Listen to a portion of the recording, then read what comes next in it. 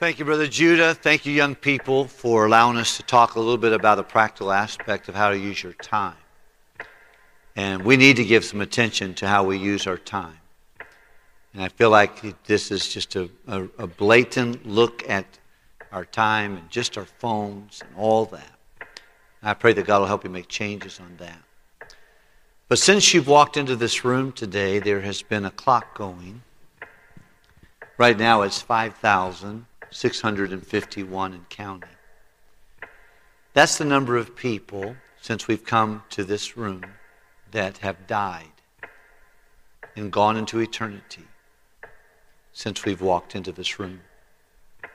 It's the number of funerals that are being planned as we speak. And as you can see, the clock is not stopping. Most of us, if we die, we're going to heaven. Most of the world is going to hell. And one of the reasons we gather here today is to consider, what are you going to do about one of those people, or 10 of them, or 12 of them, or hundreds of them? What could happen in my life, in your life, over the next few moments, the next few hours we're together? And if we don't just make decisions, but we make ourselves disciples, millions more people who are dying and going to eternity without Christ could come to know the Lord. What are you going to do for these people? This is the question that all of us ought to get serious about. So many of us, we just want to have the next iPhone. Want to get the next gaming system. We want to drive this car, or live in this neighborhood, or get this job, or have this amount of money. And all that stuff is going to go away so stinking fast. And it won't matter. But what matters is what matters with the Lord. And He loves people more than anything.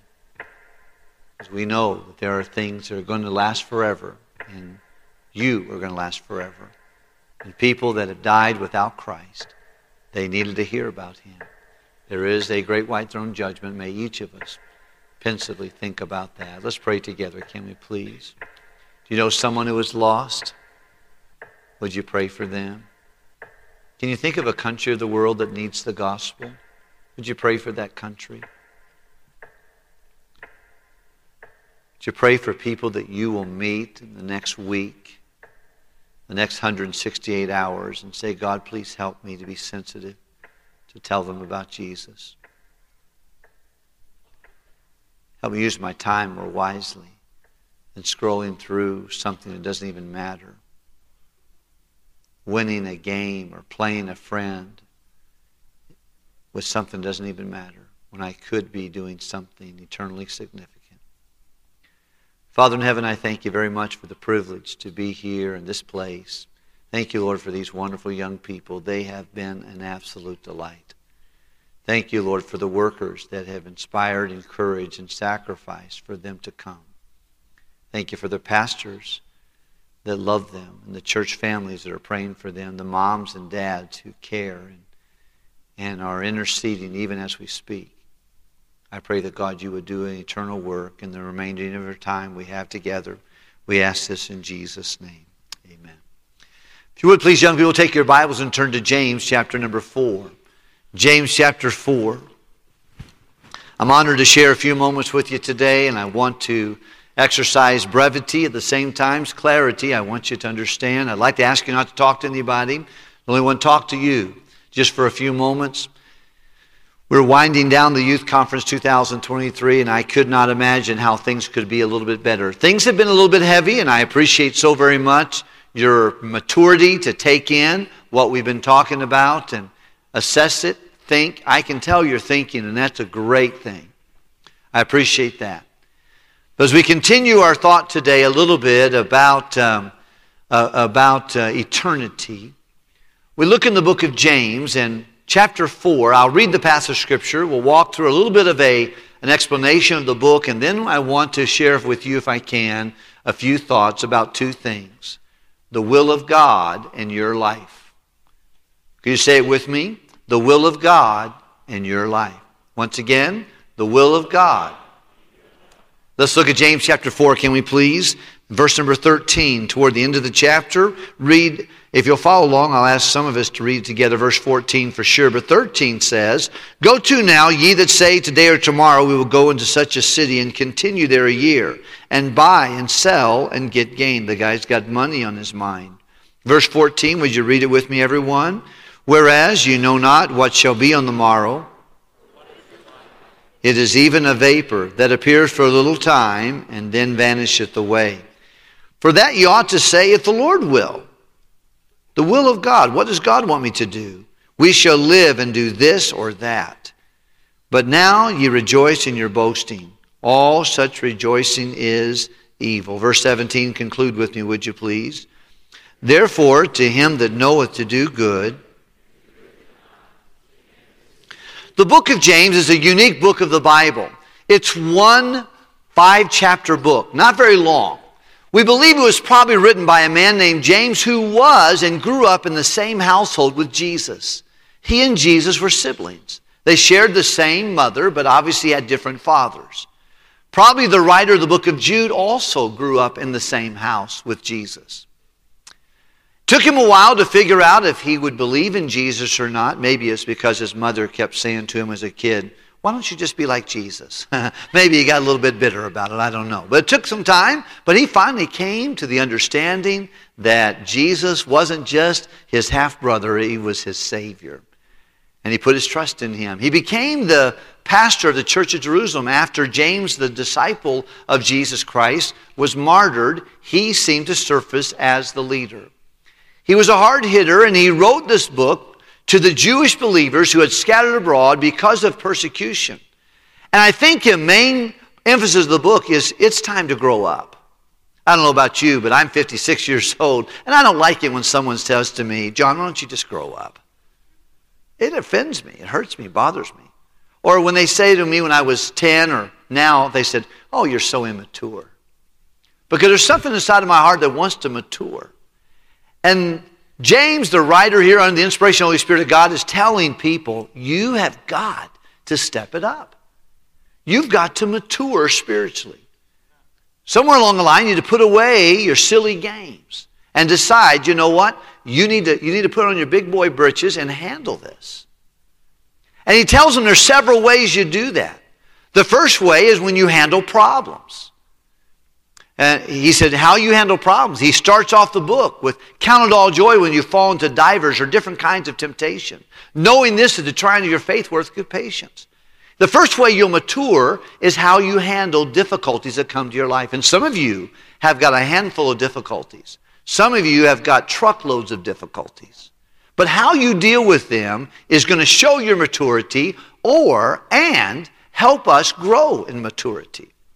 I don't like problems. I think I'm allergic to pain. I hate them. Anything that's uncomfortable, I want to get out of it. I want it to stop now. I want to transition out of my problems, but God wants to transform me through my difficulties so I can look to Him. The second way I will grow to maturity, or you and I can grow to maturity or show maturity, is our approach to the Scriptures. In James chapter 1, he says now, the perfect law of liberty. He's talking about the Bible. He says every good gift and every perfect gift, it comes down from above. And in particular, he's talking in context about the Bible. What you do with the Bible will determine what God does with you. You cannot have a heart full of sin and a heart full of the Scripture and a relationship with the Bible simultaneously. One's got to go. Wherewithal you can have a head full of knowledge about the Bible and have a heart full of sin, life full of sin. But if you really love your Bible, you're going to find that God's Word in your heart will keep you from sin. And your approach to the Scripture is going to show your maturity. And by the way, I'll just say, I have enjoyed being with you. This is my first time to preach to you, but I've enjoyed watching you listen. And the maturity that you have to listen to the Scriptures. It's fantastic.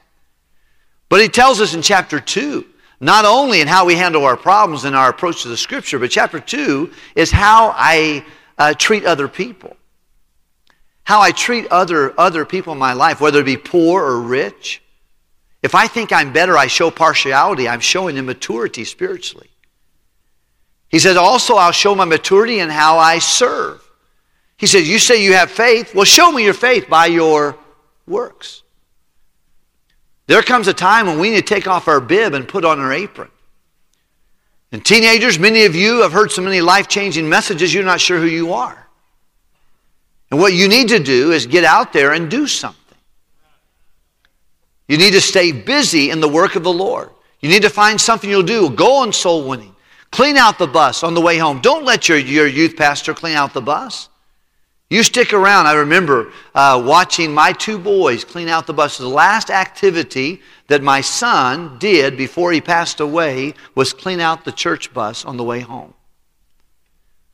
I'm glad he did it. I didn't ask him to do it. His youth pastor didn't ask him to do it. He decided to do it. But everybody needs to get involved. And you'll show your maturity by what you bring to the table. You serve. Chapter 3, I'll show my maturity in how I use my mouth. What I say. He says, what is your mouth? It's made to direct people, not to destroy people. We can find out a lot about someone. And of course today, Dale Carnegie said, I don't have to listen to someone. I just got to watch how they use their time. I'll know what they value. But also you can tell a fool by his speech. You can tell a wise man by how he talks. Maturity is shown through your speech. Maturity is shown through your interest in wisdom. Wisdom that is from above is first pure and peaceable. It's gentle. It's easy to be entreated. It's full of mercy, full of good works, without partiality, without hypocrisy. Wisdom is from below. It's earthly, it's sensual, it's devilish. What are you attracted to? Are you attracted to the wisdom that's from above or the wisdom that's from below? Chapter 4, he talks about really submission. It's submission that causes us not to have interpersonal problems with your mom and dad. Some of us, we left our home this week, we slammed doors, we cursed, we got mad at our parents. They've given so much to us, but no. You know why you do that, Spanky? It's because you are proud, you're full of yourself, and you do not want to submit. From whence come wars and fightings among you? Some of you, you're drama mamas in your youth group. You cause all kinds of issues. You know why? Because you're stubborn and rebellious. And you're immature spiritually. Mature people make big problems little. Immature people make little problems and they blow them up. They make little issues, little things that are... And you know, mature people, they understand that. You know why oftentimes we struggle with spiritual standards of holiness? In the same context of submission, he said, you adulterers and adulteresses, know ye not that the friendship of the world is enmity with God? And whosoever be a friend of the world is not the friend of God. Separation issues, what I wear, where I go, what I listen to, all of that is a submission issue. It's where the Bible says, submit yourself therefore to God, resist the devil, and then what he will do? He'll flee from you. You have a lot less temptation.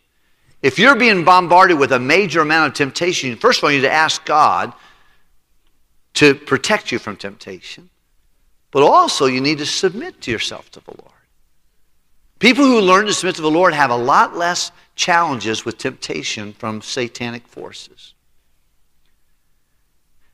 And then he comes to chapter 4. Now, chapter 5, he'll talk about our show of maturity by our approach to finances, our substance. Our approach to steadfastness, keeping going while we wait for things to unveil. Like a farmer who waits for the early and the latter rain and still's faithful to plow and weed and wait through difficult times. And some of you are waiting. I talked to a young man. He said, Pastor, would you please pray for me? He goes, I got saved when I was young, and I'm so glad I'm saved. He said, I'm 12 years old now, but my daddy's not saved.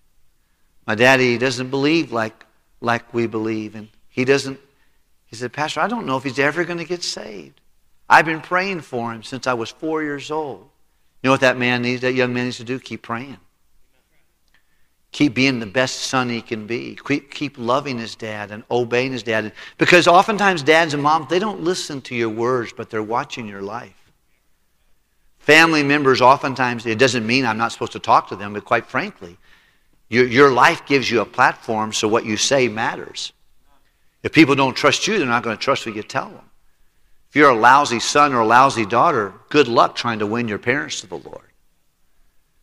Your words will matter much more when your life is right. And then he talks about prayer. It's where the verse of Scripture in James chapter 5, that the effectual fervent prayer of a righteous man availeth much. And then he talks about soul winning at the end of chapter 5. If you see a brother err from his way and you help him get right on the right track with God, then you've delivered him from death, and you've covered a multitude of sins. You keep a lot of bad things happen. Anytime you can win someone to Christ, you keep a lot of bad things from happening to them and to those around them. But in chapter 4, we show our maturity by understanding two things: the will of God and the brevity of life. That's where in context he says, you go now and say, today, tomorrow, I'm going to move to another city. And I'm going to go there and I'm going to make all I can make. I'm going to get all I can all I get, sit in my can and tell people how much I've got in my can. I'm going to use my life to get as much as I can for me. And then the Bible says, what? Your life is like a vapor. It appears for a little time and then it goes away. What you ought to say, if the Lord will, we shall do this or that. I'm going to follow the will of God. With that in mind, I want to share with you a couple thoughts real quickly. Number one, the will of God is revealed in the Word of God, and you can know it. Now, I know the will of God, in my opinion, the will of God is very generic. It's the same for Brother Andy Gomez as it is for Brother Ricky Torres. It's the same for Miss Molly Otis as it is for Miss Lacey. It's the same for every one of the tour group members. The will of God is the same for everyone, but the plan of God is very customized to you. Who you're going to marry, where you're going to live, what your DNA is, what your strengths are, your weaknesses, that's very much you.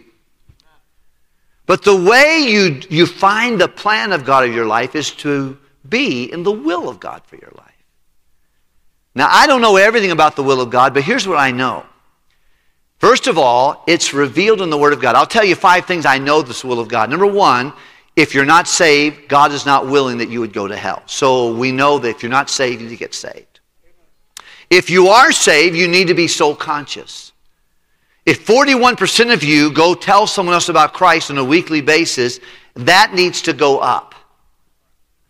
All of us, if you're saved, you ought to want someone else to be saved. And man, soul winners, teenagers, I talked to a man today. He was in Chicago. He was 16 years old. He was coming home from school. He had gone through some physical difficulties that made him angry and bitter toward God. Started to go into the occult and drugs and alcohol at 16 years old. And a soul winner from this church stopped him and his friends and said, I'd like to give you a gospel tract and tell you about how you can know for sure. And they laughed him. They made fun of him. And the soul winner said, okay, I guess you don't want it. And he left. He said, but whenever he walked away from me, I knew for an instant that guy was there because of me. We made fun of him. We laughed him off. He put his head down and walked away from us. But I knew that moment God was trying to deal with me. And it would not be but 6 years later that he would slip into a church service in part because of a soul-winning teenager that brought him the gospel. And someone would lead him to Christ at the back of the auditorium. And now he's a missionary in Belize. A soul winner. All of us ought to do that. All of us ought to be involved in that. And God says the will of God for me is that God's not willing that any should perish. He doesn't want you to go to hell. He doesn't want anyone you know to go to hell. So you and I need to be soul winning. We need to be sanctified. 1 Thessalonians chapter 4, the Bible says, this is the will of God. You want what the will of God is? That you abstain from fornication. If you are in immoral activity, you're out of the will of God. And you'll never find the plan of God for you until you're willing to be clean. And you can be. There is hope. You say, Pastor, I have got so messed up behind my eyeballs in my head.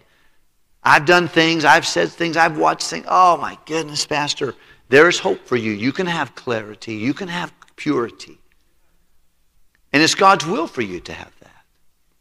Even your sanctification, that you abstain from fornication. It's God's will for my life that I be separated. Be not conformed to this world, but be transformed by the renewing of your mind, that you may prove what is that good and acceptable and perfect, what? Will of God. Because I don't want you, John, to be like the world. I don't want you to act like the world. I don't want you to dress like the world. I don't want you to imitate the world. I don't want you to think like the world. I want you to be transformed by the renewing of your mind. It's God's will that I be submissive.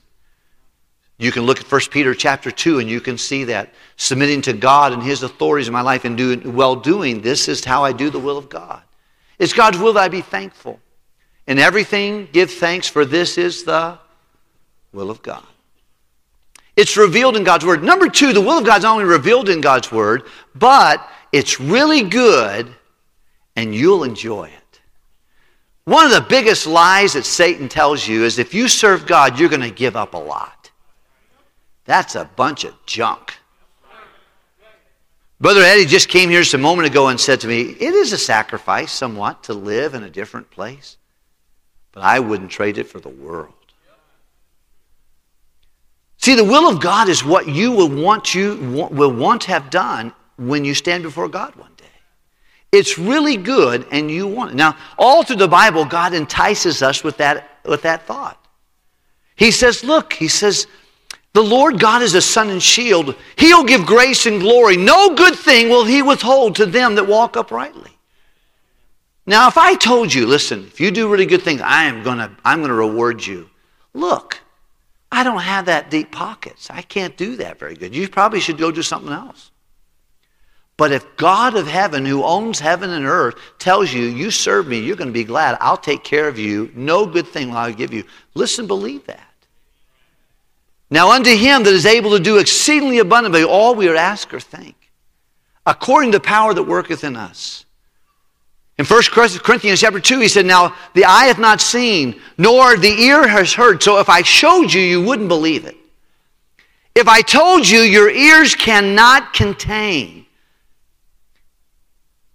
He said, the heart cannot capture the things God has prepared for those that love Him. Jeremiah said in Jeremiah 29:11, I know the thoughts I think about you. Hey, listen, you're from Iowa, you're from Wisconsin, you're from Florida or Texas, wherever it is you're from, Michigan, Ohio, West Virginia. He goes, I'm telling you, you're a young man, a young lady. God says, I know the thoughts I'm thinking about you. And they're good. And they're not evil. To bring you to an expected end. Look, I have given God a little bit, and He has blessed me a lot. I cannot tell you. I sometimes pinch myself and I feel sorry for the rest of the world. Not because I'm a pastor of First Baptist Church of Hammond. Well, I felt this way since I was like 15 years old. Since I started giving a little bit to God, it was like, man, God, you're really good to me. You're amazing. He was good to me to let me go to a youth conference. He was good to me when I enrolled in Bible college. He was good to me when I met Linda. Linda. I love that word. Oh, man, I'm so grateful. He was good to me when He gave us our first son and then gave us 8 more kids. He was good to me when He gave me a house to live in, an apartment, a 1-bedroom apartment, and then a 2-bedroom apartment, and then a rented house, and then He let me buy a house. Then He paid it off. And all the things that God has given to me, I went through 3 passports. The first time I got on an airplane, I was 19 years old. I never stayed in a hotel room until I was married. On my honeymoon. I didn't know what it was like. I thought they would charge you less money if you stayed only a short time. I mean, I remember going on my honeymoon. It was like 11:30 at 12 o'clock, 1 o'clock in the morning. 1 o'clock in the morning, I thought, I was in New Jersey. I thought, you know what? I'm sure it's going to be a discounted rate because we're coming at 1 o'clock. I didn't know about that. They charge you the same amount no matter how long you use the. Well, I learned so much. But you know, God has been very good. You will want to do the will of God. Now, I could tell you stories all day, and anybody, watch. Hey, listen, have enough brains to open your eyes and watch people that live a long time doing the right thing the right way for the right reason. And watch their life and let them tell you, no, it's just terrible. I hate being a Christian. No, you're not going to find that. You're going to find people that their minds are blown how good God's it to them. The will of God is revealed in the Bible. It's really good, and you want it. Quite frankly, that's why we have a youth conference. Because all this, everybody's telling you, oh man, if you live for God, you're going to starve to death. You're going to ruin your life. Listen, let me just tell you, that's not God's opinion. And doing the will of God is rewarded. It's rewarded, and you'll be very glad you did it.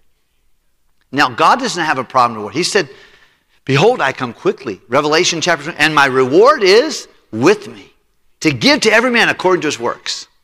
This is what the throne's about. It's about a reward. I'm not going to go to the great white throne. I'm not going there. I deserve to go there. I deserve to go to hell yesterday. But my sins are forgiven. I'm going to heaven. But I'm not just going to heaven. I'm going to the judgment seat. I'm going to answer to God for the things I did and why I did them. And it's rewarded. And God's excited about it. He said, judge nothing before the time comes, until the Lord comes. And when He comes, He'll pull back the works, the curtain of the demonic world, and He'll show what was really on the inside, the counsel of the heart. And then shall every man have praise of God. And rewards. Most of us don't trust God's rewarding process. You know, Peter struggled with it. Matthew chapter 10. I don't want to take up the time today to read. I hope maybe you'll read it. Verse number 28 to 31, but I'll summarize what he said. Jesus was telling them, look, it is great to live. You need to live for me. And Peter said, you know what? Lord, me and all these other 11 guys, we have left all to follow you. What is in it for us? We have left everything. I mean, I put down my net. I told my dad I wasn't continuing with the business. I sold my boat, gave it to my other brothers. I've left everything and I'm going to follow you. What is in it for us? And he said, there is no man, and you'll not be the exception, who hath left houses and lands and mothers and fathers and sisters and brothers and possessions that I'll not give you 100-fold. That's 10,000% more in this lifetime and eternal life to boot. That's pretty cool. And I think I'm living long enough to see what God means on that. I'm getting lots of brothers and sisters because I've given a little bit to God. There's so many blessings I've got. I don't know what 10,000% is, but it's a lot. And I think it's God. And I've only given a little bit. If I really left all, I think there'll be a lot more things could happen. God wants to reward you. The will of God is revealed, and you can know it. It's really good, and you will want it. It's rewarded, and you'll be glad you did it. Why don't we do it? What's the big problem? Some of you, you're juniors in high school, you're seniors in high school, you've got decisions to make this summer. Why would you not want to do the will of God? Now, I'm a little farther away from the beginning point than you are, most of us. Now, all of us, our casket could be in town today. But why wouldn't a precious young lady in this room say, God, yeah, I do want to do your will? Why wouldn't a young man say, Lord, if you'll provide for me and you'll help me, I want to do whatever you want me to do? Why wouldn't you say, God, if you want me to go to the mission field, just show me how to do it, I'll do it. God, if you want me to live pure and you're going to pick my spouse for me, I'll let you do that. I'm going to live pure and wait for you. Why wouldn't you want to do that? I think there's probably a couple things that are reason. Number one is because our will is very strong. The Bible tells us that a fool hath no interest for wisdom, but that his heart can discover itself. He doesn't care. He just wants to get all he can get for his own heart. He wants to think the way he wants to think. He wants to do what he wants to do. He wants to have what he wants to have. Our will is strong. And God, I will just tell you this. I don't know if this statement is absolutely correct. I've been wrong so many times it may be wrong, but I think it's right. And that is that God made something stronger than his will in this decision, and that's your will. He wants willing servants. Many of us think God's going to he's going to make you twist your arm until you say, Uncle, okay, I'll do it. Are you kidding me? I think he just says, he's like, if you will, come. If you want to serve with me, I'll go, come with me. When I was raising our children, oftentimes my wife would ask us to take our shoes off at the door. And so I'd take the shoes off at the door, and our kids would too. But every once in a while, I would get ready to go to the store or go out. And I would start putting my shoes on. Inevitably, one of the little kids would start scurrying around and finding their shoes. And I'm trying to tie my shoes, and they're going, Daddy, I go. They put the shoes up in front of me. I'm trying to tie my shoes, and I go, Daddy, I go. I said, where am I going? I don't know. They just are either bored at the house, and they want to go someplace, but most of the time I know why they want to go. Because Daddy has money, and they're broke. Daddy drives a car. They can't drive a car. Daddy likes Dunkin' Donuts and 7-Elevens and the gas station. And when they come out, they usually come out pretty happy. You know, when God puts his shoes on, you ought to say, yeah, where are you going? I want to go with you. I want to go. When he puts his shoes on, you say, I want to go on this trip. I don't want to take my little shoes and go off somewhere else. I want to follow the Lord. But our will is strong. And the issue is, are you willing? I can't make that decision for you. I wish I could. Oh, if I could, I'd just give a big group hug to all of us, wrap up our hearts, and take them to God and say, God, we're going to do whatever you want, wherever you want. Because all of us would be so happy. But no one can do that for me, and I can't do it for you. The second reason we don't want to serve the Lord, we don't yield our will to the Lord, is because we're too strong and because we think about money all the time. Wealth. Mr. Beast. He got your attention. Most of his little pictures are yachts, homes, money. He's showing you all this stuff. And we just, I want it. Oh, we'll do anything if the price is right. Materialism. The Bible says, labor not to be rich. Cease from your own wisdom. There is that hath great riches and yet poor. Boy, learn to say, you know what money is? It's a very good servant. It's a terrible master. And we think about it every day. I thought about money today. I've made multiple decisions as the pastor of this church today. Finances. We bought a bus today for $8,000. And I got the chance to approve that. We sent some money, $6,000 to India today to help a missionary there in India. I'm glad we can do it. We have issues, and we had a problem with a workman's comp, and I have to deal with that. Money, it's frustrating, but it is a part of it. I think about it, my own personal money today. You think about it. But don't let money be a hindrance to you, because God is rich. He has never one time worried about money. He said, I can supply all your needs according to my riches and glory by Christ Jesus. Seek ye first the kingdom of God and His, and then all these things shall be added unto you. So our will is an enemy, wealth is an enemy, worry is an enemy. Some of you you're scared to death about your future.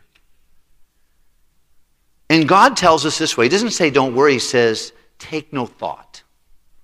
In the same context of this, He says, look, don't take thought of food.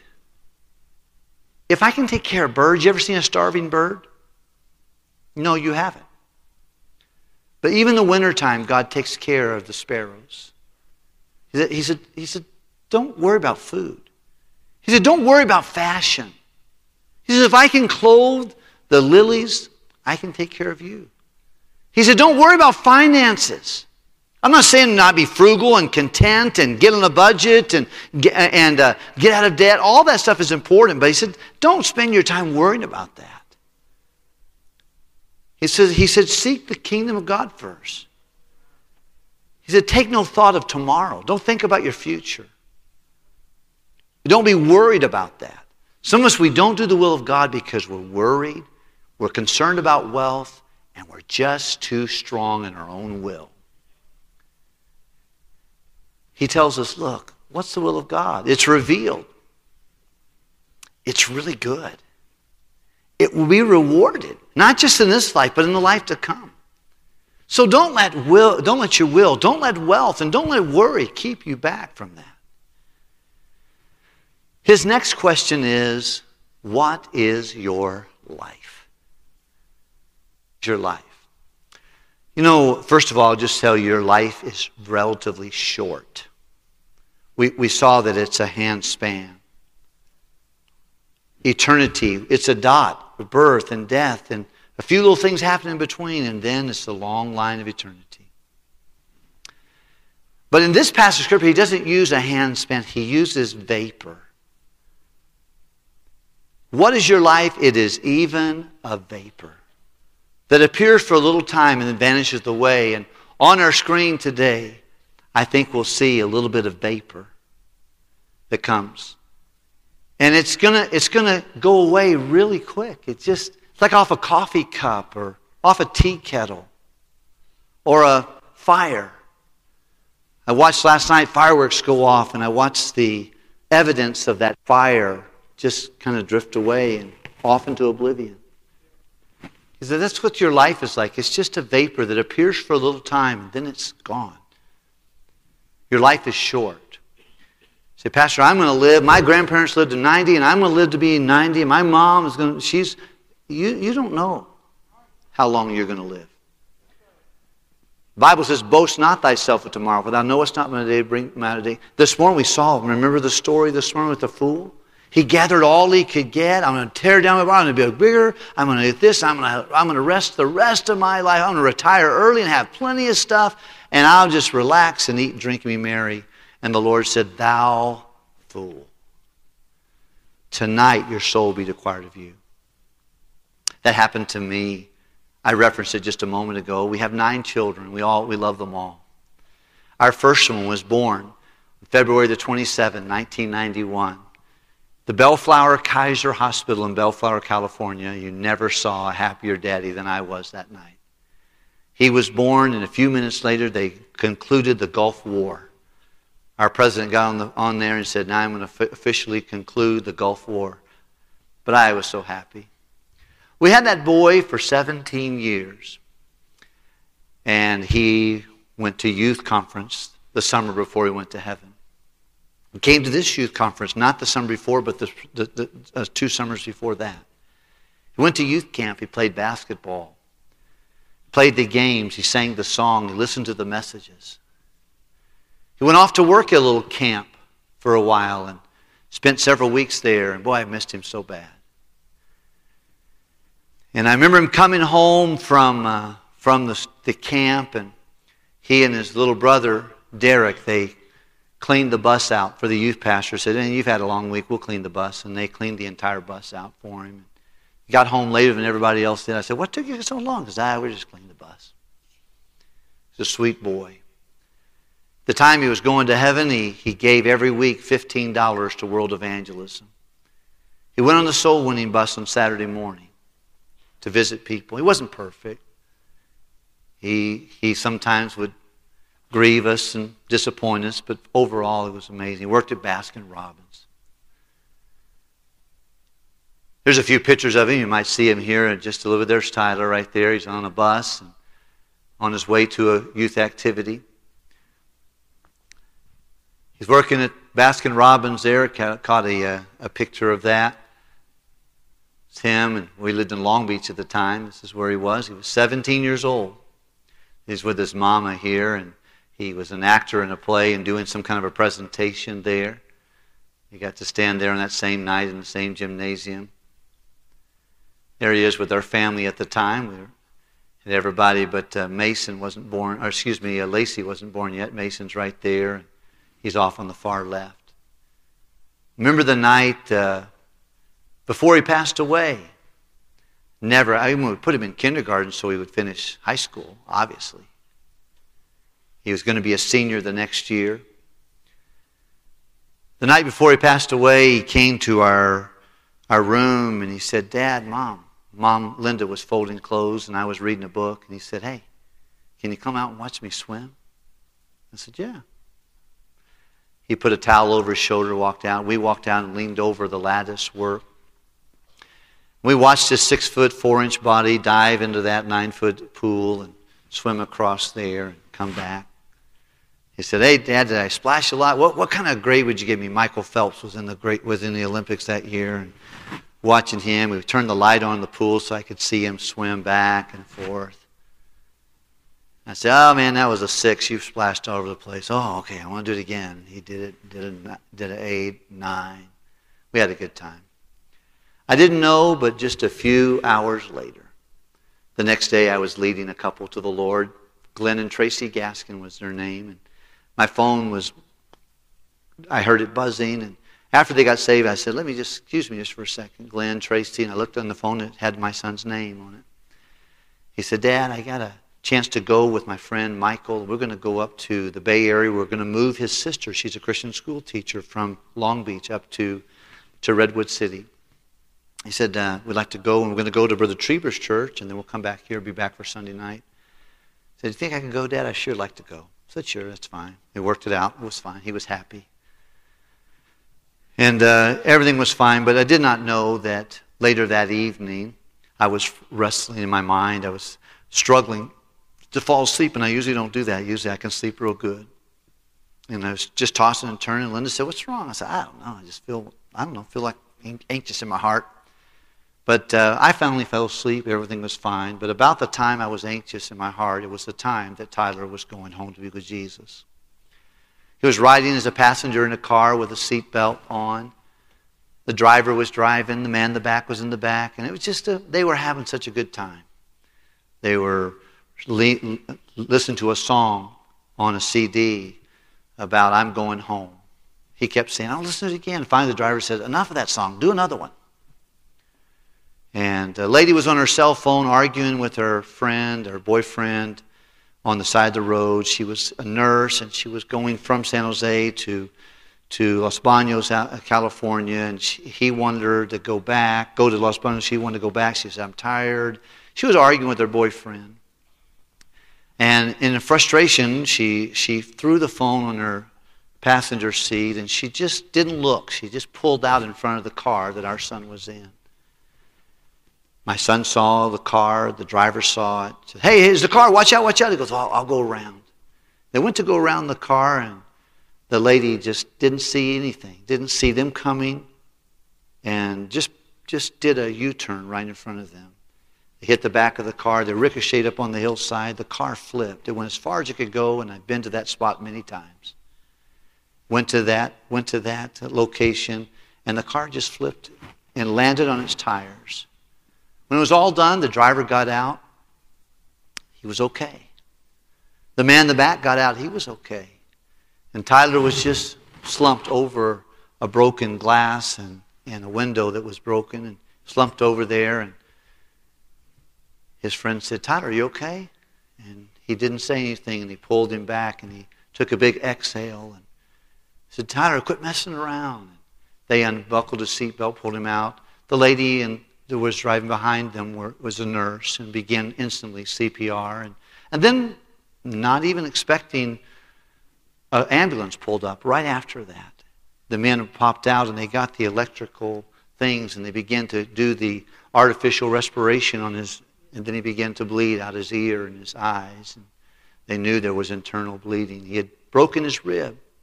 One rib went into his right lung. The other rib broke and went into his heart muscle. In a few moments, he went home to be with the Lord. And his vapor of life was a little bit shorter than most of yours will be. What is your life? It's short. It's a short life. It's not a long life.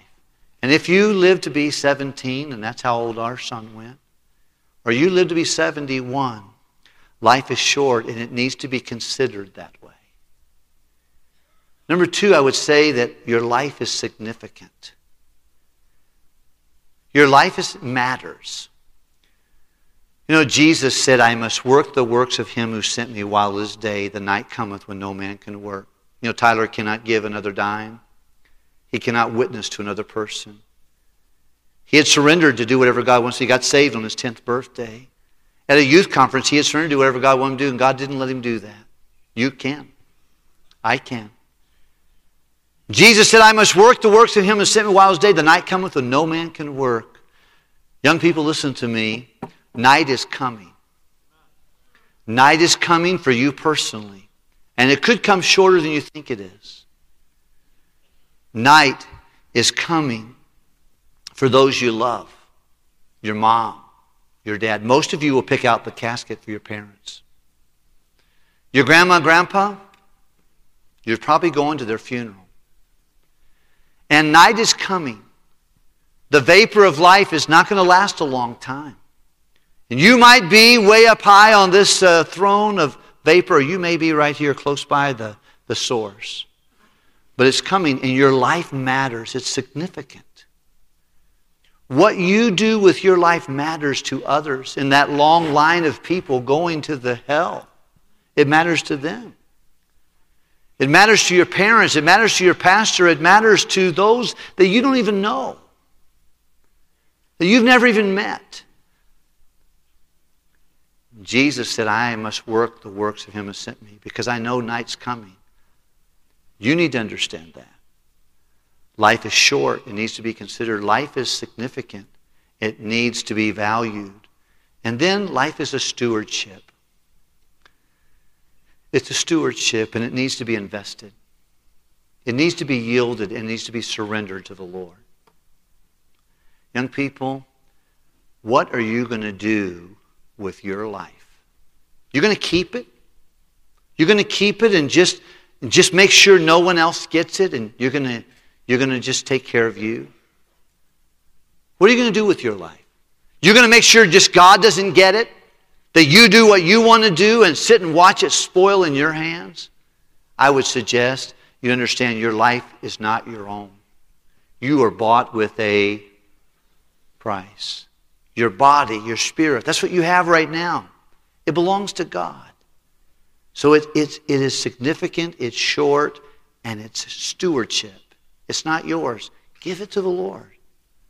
Don't let worry or wealth or your will be so stubborn you wouldn't yield it to the Lord. Now, Pastor, what am I going to do? I don't know. Where am I going to live? I don't know. But if you give it to God, you'll be glad. And you'll be like this old 56-year-old guy and say, man, life is good. I laid in bed 2 nights ago and held the hand of my beautiful wife. And she said, John, thank you for loving the Lord. Thank you for leading our family. Thank you for loving our kids. Thank you for walking with God. You've helped me do that. And I could not imagine life being better than it is. And young people, I want you to have that same story. And you can. It's just saying a yes to God. Because your life is short. It's significant. It matters. Because life is coming. Night is coming. And I didn't finish this one. For you personally, for those you love, and for the lost. And somebody needs to get excited about that. I hope it's you. Let's stand together, would you please?